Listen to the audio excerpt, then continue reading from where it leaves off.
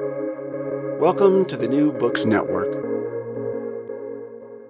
Confounding, exhilarating, and contagious. Emotions matter, and so does applying emotional intelligence. Welcome to Dan Hill's EQ Spotlight, the podcast where emotions rule. Whatever the topic, how do hearts and minds collide? Find out with your host, a college professor turned globe-trotting EQ entrepreneur. His mission? Each week, Dan joins prominent authors in decoding how emotions drive outcomes and make people tick. Now, on to the show. Hello, everyone, and thank you for joining me for the 123rd episode of my podcast, Dan Hill's EQ Spotlight. The series appears here on the New Books Network, which has as its motto, sharing knowledge so people can thrive. Today's topic is increasing prosperity for you and the nation. I'm joined by Roger Blackwell, who, along with Roger Bailey, is the co-author of Objective Prosperity, How Behavioral Economics Can Improve Outcomes for You, Your Business, and Your Nation. The publisher is Rothschild Publishing. Roger Blackwell is the author of 40 previous books and a former professor at The Ohio State University, where he served in the business school as well as teaching courses for the medical school and as a member of the Black Studies faculty. In addition, Roger has taught and done research in 39 countries and for inmates at the Federal Corrections Institute in Morgantown, West Virginia. Welcome to the show, Roger. Well, thank you. I'm glad to be here. It's my distinct pleasure to reconnect with Roger, who, by the way, for listeners, was a prominent person to endorse my first book, Body of Truth, back in the day. So let's move to your book, Roger. What's it about? It's about how to be prosperous, very simply, but it's what behavioral economics does to help prosperity for individuals or for businesses or for the nation. And that's why we call behavioral economics something old, something new, something borrowed, something blue. And the old, of course, is traditional economics that have been around for a long time. But we don't throw those away. We add to them the psychology and sociology, and that's where the something new comes from. And it's something borrowed heavily from the Austrians, Schumpeter and von Mises, and something blue. You know, a lot of people think capitalism is all red. Well, it isn't. The capitalism that survives will be something blue in it as well. So that's where we get the feeling that it is behavioral economics as a kind of a distinct, but not totally different view than traditional economics. Sure, and one of the sayings about behavioral economics is that classical economics kind of thought of us as decision makers along the mark of Star Trek and Mr. Spock, and we're a little more like Homer Simpson from The Simpsons, and that there's a very human element to how we make decisions and how we behave. And for that reason, I've always found behavioral economics very liberating and down to earth and realistic. You mentioned an author in the book, and you mentioned a lot of authors. It's obviously you're extremely well read as well as so prolific. A writer I hadn't actually heard of before, George Katona. I'm probably not saying the name right, but I'm intrigued how he got into this realm and how that might inform some of your own insights at times. Yes, George Katona is a fascinating guy. I never met him personally, but he was a Gestalt psychologist who ended up in the U.S. And wrote during World War II, actually, The Psychology of Economics. And he was a psychologist, not an economist, but people have probably heard of the Consumer Confidence Index, which is yes. what he founded at the University of Michigan. Or since I live in Columbus, Ohio, we sometimes call that the University Up North Consumer Confidence Index. And sure. and he was really the father of consumer behavior. And we wrote the first textbook on that, not the first, but one of the pioneering textbooks called Consumer Behavior. And he was very influential on how we developed that first textbook. But he really can be considered the father of behavioral economics as well. Good. I just was curious. I knew about Kahneman, and he came from a psychology background, but George's writings was one of the many things I learned in this book. So fascinating stuff. In fact, Dan, we called Katona the father, giving rise to the birth of behavioral economics, and the rebirth of it was Kahneman, who just a few years ago won the Nobel Prize, and quite a few other Nobel Prizes have gone to behavioral economists lately. Yeah, no, I've always considered that a really interesting and important contribution to what's going on in the field. So you mentioned in the book business leaders who start from nothing, and for instance, speaking of Walmart, Walton's rise and the fact that he started the company, when he was 44 years old, is really quite a remarkable story. So you talked about leaders who come from nothing and that they're very much informed by certain values, certain characteristics. What have you found from your research as to some of the attributes of a person who achieves prosperity? Well, 90% according to Forbes magazine, 90% of all the current new billionaires come from people who started with nothing or nearly nothing. So that's an interesting number, because a lot of people think that you inherit wealth is the way you get wealth. And that's about 10%. The other 90% get it the way Sam Walton did and Steve Jobs. And of course, I think it's interesting that the wealthiest person in our nation today is an African-American immigrant to this country. And the second wealthiest is a son of a Cubano who came as a refugee from Cuba with no English skills. He learned that in the refugee camp. And both of those are the wealthiest people in the nation today. Yeah, no, I think that's remarkable. I would have one caveat. I wouldn't say that Bill Gates came from nothing and that his father was a prominent lawyer in Seattle, but Right. The other examples you just cited are very strong indeed. But Bill Gates, I mean, he was just lucky because he was a college dropout, I'm joking, of course. Yeah. But that is an interesting point, that what separates the prosperous from the non-prosperous is often what they inherit in values from their parents rather than wealth. Bill Gates did have a father who was a prominent lawyer, as you say, and had a lot of advantages for him, and a mother who got him into a tech school in high school where he learned to code. And of course, one of the other wealthy people came along later, Steve Jobs, who was an adopted son, started Apple in a garage. And Bill Gates and Steve Jobs had kind of a running feud from time to time. And Bill Gates is quoted as saying, and speaking of Steve Jobs, he said he doesn't even know how to code, which Bill Gates learned in high school, actually. Yeah, no, I've read with interest the story about Bill Gates, how he would sneak out of the family house and get over to the University of Washington, Seattle, and code through the night. And then his mom couldn't figure out why it was so hard to rouse him out of bed in the morning. But, he'd only hit the sack a couple hours earlier. So, he certainly, because, let's go on to, you mentioned values, and I think that's hugely important, but you also mentioned work ethic, delayed gratification, frugality, spiritual life.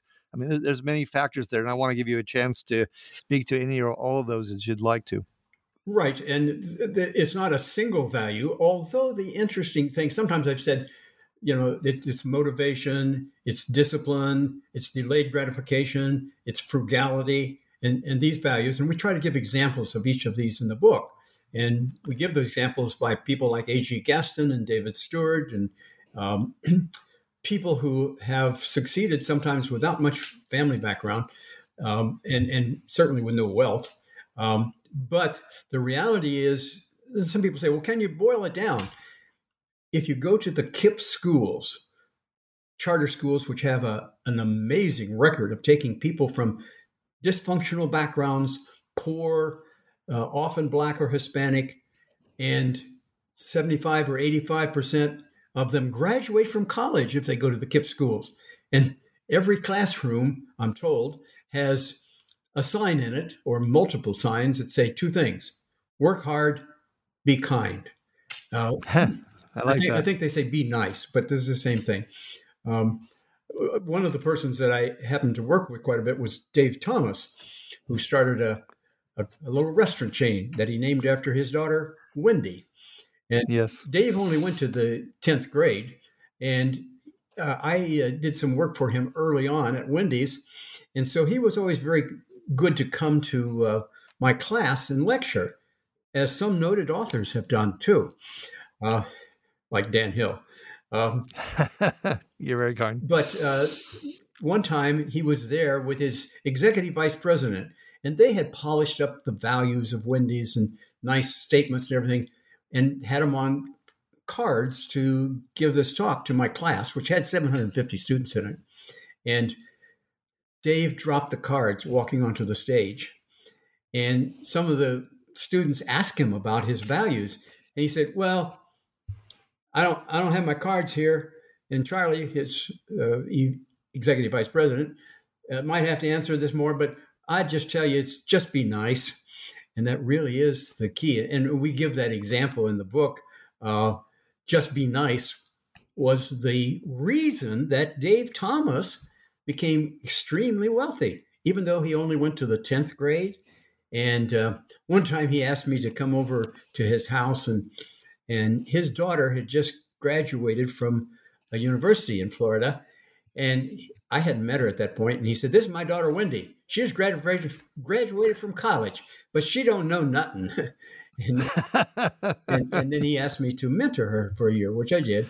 And you don't have to have wealth. You don't have to have good parents.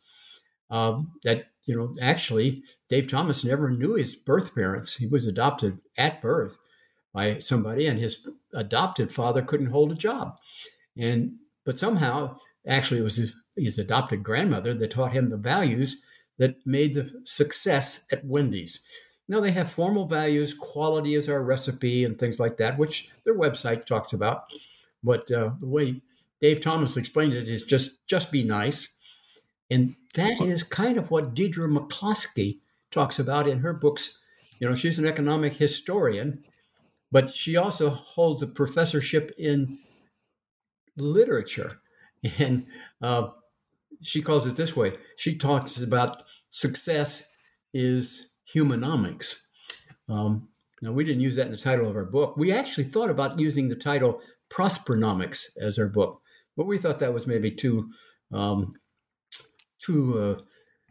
blasé for a book serious about behavioral economics. Sure. Well, there's several tangents that I want to follow. One is I'll just quickly mention that I certainly noticed the word humanomics and made a note to track down some of her writings, which was another godsend from your book. I was going to say, just in passing, Dave Thomas, I thought, was certainly an instance where a CEO on camera in his own commercials for the company was a real boon, because he did come across so wonderfully as a human being. I can't say that I'm convinced that all CEOs benefit from being on camera, but Dave, absolutely.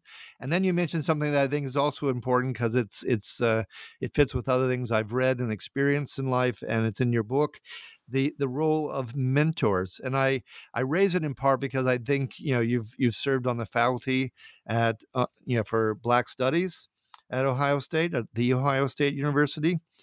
And of course, from some of my other readings and experiences, I know that Black leaders, especially those eager to climb through the ranks, sometimes can feel themselves a bit cut off from the opportunity for mentors in larger organizations. And I wonder what I think you see as a prescription there or a solution. I have 10 rules that I have adopted in my life. And the first rule is treat everybody you meet with respect and kindness. My second rule is if somebody treats you with lack of respect and kindness, go back and reread rule number 1. Sure. And that's really the secret. And it was kind of interesting at Ohio State. I had helped a number of the Black students, because many of them were sons and daughters of friends of mine, to get Black Studies courses put into the university. This was in 1970. When Kent State was having riots and Ohio State was closed down for several weeks. And I helped these students get a course accepted for the curriculum the fall, we hired a Black Studies professor, except in August, he didn't take the position. He went to the University of Washington as the Black Studies director. And so the provost called me up and said, Roger, you talk to these students. We kept our commitment, but we can't teach the course in Black Studies this fall. So I got all these students together and I said, the university kept its commitment, but the teacher backed out. They looked at me and said, well, why don't you teach it? And I waved my white hands in the air and said, do you see a problem? And you know what all those Black students said? No. You see, that's the antidote to racism. If they hadn't trusted me or known me or considered me a mentor, they would have said, ain't no way no Charlie's going to teach Black Studies. And that's the antidote to racism, whether it's white and black and white. And I've taught a lot in Africa, 30 years in a row, and I really don't believe in racism. I believe in colorism.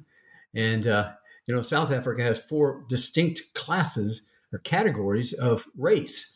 One of them is black, one of them is colored, one of them is Asian, and one of them is white. Now, if you're from Japan, which one would you be? And the answer is white. If you are a descendant of some of the original tribes who were brown, not black, and often intermarried with Portuguese and Dutch people, you're called colored. Well, that's colorism, not racism, because there's really only one race, and that's the human race. And, Sure. And I was fortunate enough to be put into situations where I taught classes that were all Black students and taught the history of people like A.G. Gaston, who I consider one of the great profiles, and how to rise from the grandson of an enslaved individual. Didn't know his father really, and his mother was an important influence in his life.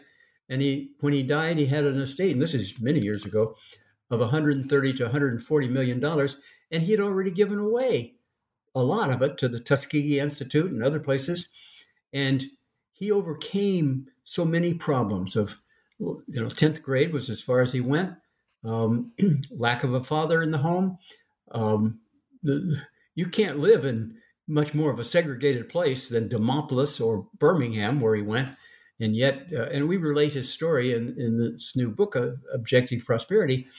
That's how you overcome racism. That's how you overcome inequality. That's how you overcome many, many problems. And you can apply that to individuals or to nations. And, in the first chapter, I talk about drop the dogma. I don't care whether you're Democratic or Republican. I don't care whether you're blue or red. Drop the dogma and dig deep into the data. And that's what behavioral economics, it's reality economics. It's what really works, not what people would like for it to work. No, and I'm very much endorsing that that approach. I believe me, behavior is what matters, and that's how you can get to changes. There is an area, speaking of delving into the data, there's certainly a strong passage that takes on Thomas Piketty and his writings on inequality and wealth. So your argument is that income inequality is significantly lower than 50 years ago, or is lower at least. I don't want to put any words in your mouth. I would say at the same time, it's lower. We say okay. Many people think it is getting much more than it used to be, and we present the data, and really we take the Austin Sprinter data and other data, because Piketty is really wrong when he recommends as the solution transfer payments, but then doesn't count them into what the lower income people get. If you adjust for that, inequality is not dramatically higher or lower. And probably the most chapter that raises the most eyebrows or curiosity is one we call the iconic, ironic inequality paradox. And what the data show is the more inequality, I'll put it the other way, the more prosperity you get, the more inequality you get. A lot of people say, well, the rich are getting richer and the poor are getting poorer. That's only half true. The rich are getting richer. That is true. But the poor are getting richer also, just not as fast. That makes a gap, but the poor get richer because of the rich, because the economy is not a zero-sum economy. And that's the first question we ask in the book. Is the economy zero-sum? If other people make more money, does that mean you make less money? No, it's just the opposite. The more money other people make, the more opportunity you have to make more money yourself if you're in the lower income. And that's, I think that I don't like to call it the most controversial chapter, because I think if anybody read it, they'd say, yeah, that's right. But it's different than what Piketty talks about. And there is a book that just came out 2 or 3 weeks ago called The Myth of American Inequality. But the data show that what's happening is the middle class is shrinking, but twice as many are moving up as are moving down. And we try to show people how to be one of those move up. Yeah. Yep. No, I understand all that. I mean, I did look up because I trust them a lot, and it tries to get me out of hopefully a left-right, blue-red dichotomy. I've always trusted the Pew Research Center's findings, and they would argue, based on their data. I'm looking at an article I have here at my desk, that there is a wealth gap, and it is growing. They in fact would argue that it doubled between the richest and poorest families from 1989 to 2016. But I understand your point about growing the pie and one of the things, a chance to lift all boats. One of the things we like to point out is wealth and income are very different things. You don't get high income because of your wealth. Some people do, about 10%. But what happens is you get your income, high income today, because of your meritocracy. Whether your name is Pat Mahomes or Tom Brady or lots of musical stars and others. Sure. But whether you get more wealth or not depends on what you do with that income. And you want people to accumulate high income when they're younger in order to have more income when they're older, but that only happens if they know how to transfer income into wealth. And that's probably one of the biggest problems I've seen in very low income families, whether white or black, but sometimes more among blacks, that no one's there to mentor them to show how to do that. And then they dissipate their income and don't accumulate the wealth. Yeah, no, I think that is a serious issue, because yes, the income might come, but the the wealth will not be sustainable. Yeah, and it's both white and black. I know somebody who's sold his business for $2 or $3 million, and his children are blowing out the motors of cars that cost over $1 million. And one of the problems with accumulating a lot of wealth is we find out that the ability to grow the wealth is not as fast as the ability of children and grandchildren to spend it. True. Yes. Well, you mentioned in the book that was it 90% of the cases wealthy families exhaust their estates within 3 generations. Exactly. So yeah. So let's go to a couple other things, because one of the things that's very courageous of the book is you really take a hard look at a lot of things out there, and you want to go back to the data to say, how can we find a solution? So I was really intrigued. For instance, we got into questions of college tuition and debt forgiveness. I thought you had a very interesting approach. The debt forgiveness might be tied to serving in low-paying jobs in rural and urban areas with high concentrations of poverty. And you also mentioned the book vis-a-vis the same kind of discussion that was about debt forgiveness. This was on immigration, that settling people with skills in those 80% of our counties in the country that have declining populations might be an approach. So you have a number of things here that are really looking at issues the country is facing and how we're going to form policy. Before we run out of time here, I want to give you a chance to maybe touch on a couple of things that are of particular interest to you. Well, we do. We talk about, probably the most fundamental psychological principle validated by hundreds, probably thousands of experiments over time. I was part of a research group that looked at all the psychological journals for 60 years in the U.S., and looked at the ones that where findings were replicated versus ones that were reversed. And the most fundamental principle is behavior that is rewarded is behavior that is repeated. If you want people to accumulate debt and then learn that that's okay, reward them for it. And if you don't want that, you do something differently. And those are some of the suggestions we put of doing things differently. We also point out that both of the authors, my author is Dr. Roger Bailey, who's brilliant. See, that's one of my theories. If you want to write a good book, find somebody younger and smarter than you, which I did with Dr. Bailey. And both of us paid for our own education. The only people who have to create debt are the people who don't plan well. And I sometimes, when I'm doing a seminar, I explain, people say, what do you mean by that? I say, well, take AP courses in high school, probably take an extra course each or most semesters, and most schools don't charge for that, and don't be very careful about changing majors. If you do that, anyone at most universities, I'm not saying all, can go through in 3 years instead of 4 years. Well, that's a big reduction right there. Both my co-author and I paid for our own education. We had high quality, but we planned that and we worked. And one of the examples that I really think people would find interesting in the book is Dr. Christine Johnson. She's the relatively new president of the Ohio State University. And we talk about her scarlet and gray. Anybody who comes to Ohio State to get an undergraduate degree can now graduate without debt. Okay, well, a lot of people don't know how to do that. And so we give that example. It's called the Scarlet and Gray program. But it requires several things, but two things that are important. One is working, and you're going to be a much better employable person when you graduate with work experience than somebody with a 4.0 who didn't work in college. And second, she requires all students to take a course in financial literacy.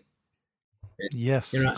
Somehow you shouldn't be able to graduate from high school without a course in financial literacy, although mandates like that are usually not too valuable. But the people who rack up a lot of debt just didn't plan well.